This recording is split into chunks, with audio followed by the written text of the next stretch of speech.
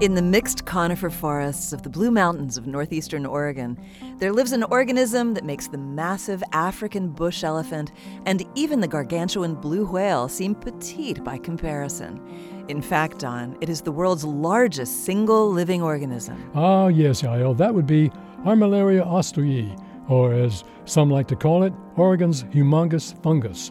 It's an apt nickname for an organism that covers 2,384 acres of land. To put that in a different perspective, this fungus could encompass over 1,600 football fields in its behemoth expanse. Our listeners might ask, how can we be sure that Oregon's humongous fungus is truly a single organism and not a cluster of smaller ones?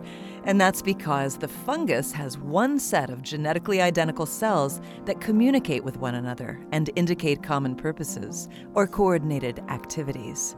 By that definition, both the blue whale and Armillaria ostei are considered single organisms. All fungi of the Armillaria genus display so-called honey mushrooms, which have yellow caps and sweet-tasting, fruiting bodies.